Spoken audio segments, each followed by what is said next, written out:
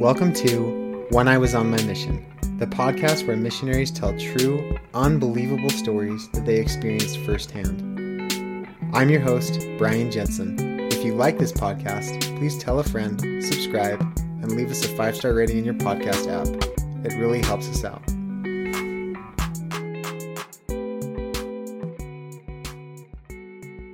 Welcome to When I Was on My Mission. Another great guest this week. Excited to have Lance Larson on. And he was a good friend of mine. We went to school together in Chicago.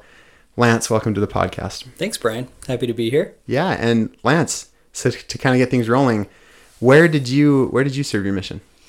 I served in Tacoma, Washington. Tacoma, Washington. Great. Did you speak a foreign language? It was English speaking, but I did spend 3 months in a Samoan congregation right at the end of my mission. I didn't learn any useful Samoan. In fact, most of what I was taught by the people in that congregation is really not repeatable. Okay.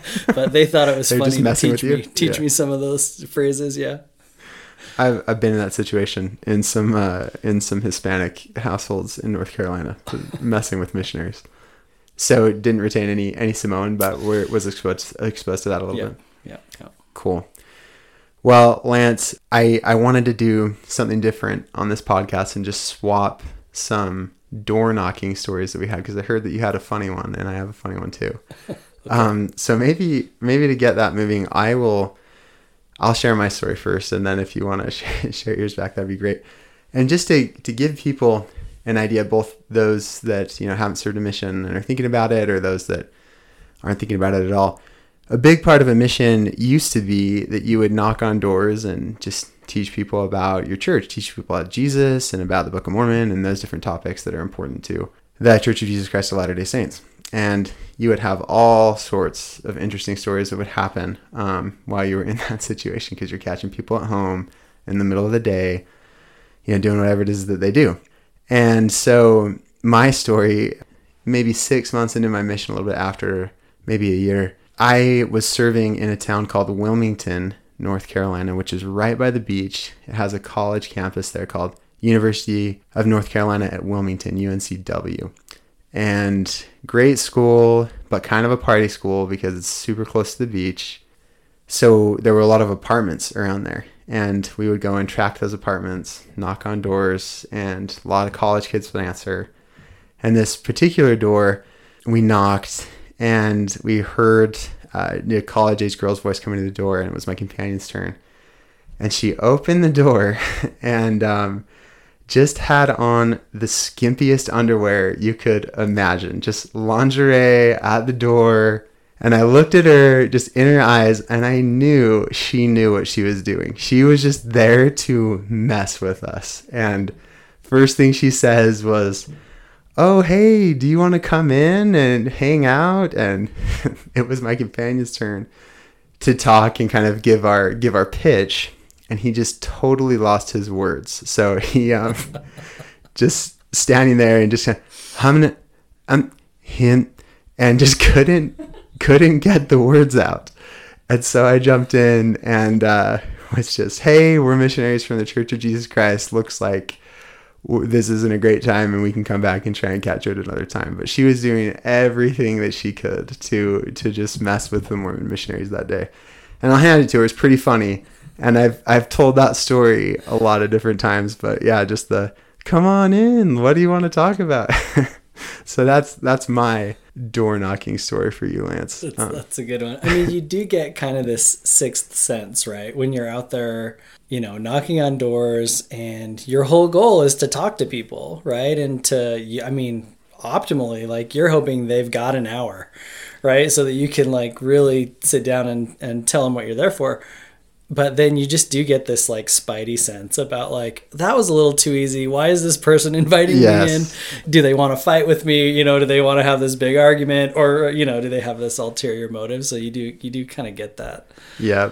And this one, and I should have prefaced this for those that haven't served a mission, but obviously on a mission, you're not supposed to have relationships with, you're not supposed to date anybody or anything like that. And so this was one of those, but anyway, a good time that I have joked about a lot. So thanks, whatever your name is, nameless, faceless, co-ed at University of North Carolina, Wilmington. Thank you for the good time there. That was hilarious. Well done. Yeah.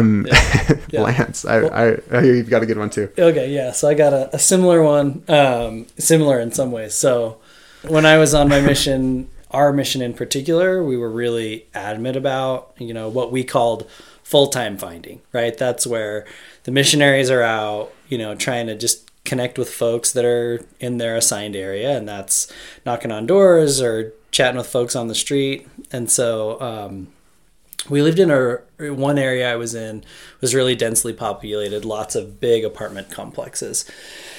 And in a lot of ways, that's kind of a door knocker's dream, right? You can talk to a lot of people really quickly. Everybody's kind of right there. And anyways, we were in this one apartment complex that was right next to a part of town that was just like kind of, it was Little Korea there in Tacoma, right? So we knock on this one door, and it's for sure a Korean family. We got to know the smell of homemade kimchi really well. Awesome. And so the door opens, and that smell like kind of really is very strong. And this woman who probably was in her 60s, I'd say, comes to the door, and she is just wrapped in a towel. That's all she's got going on. Is she dripping? Is she dripping wet? Is she just out of the shower? I can't remember that detail if she was wet, but I easily could have been.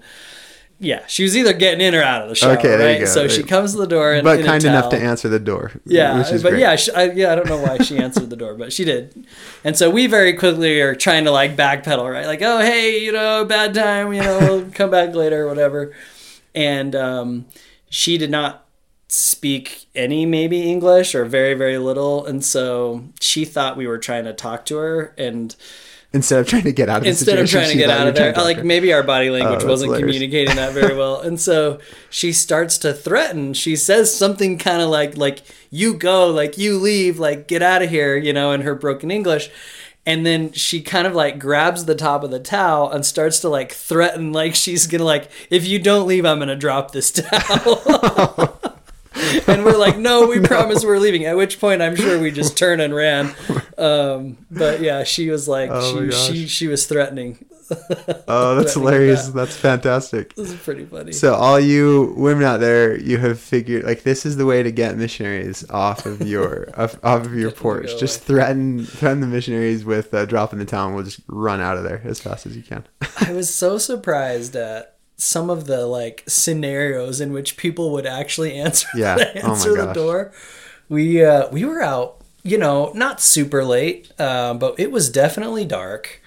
In Washington, it's, a little farther north in the United States, cold. In the winter, it gets dark early. And so it had to have been 8 o'clock at night or something. And we were still out knocking on doors. And this one gentleman comes to the door in his boxer shorts.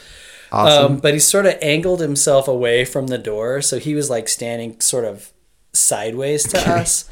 And tons of really forceful questions. What are you guys doing here? What are you doing? Who are you trying to talk to? What's your goal? Are you talking to anybody in this building? It was an apartment building. And after a few minutes of this, and I'm honestly not sure why we stood there for the interrogation.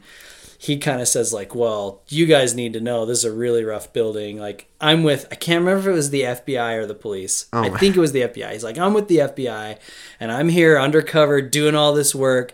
And then he sort of turns his body and brings it had to have been his right arm that was kind of shielded behind him, brings that around, and he's holding a gun. Oh my! Had a gun behind his back through this whole conversation. Wait, so he's standing there with his hand behind his bag with a gun. He's standing there in his boxers, interrogating us with a gun behind his back. And then finally, when he's satisfied that we're not a threat to him, he's like, hey guys, this is a rough neighborhood and you guys shouldn't be here.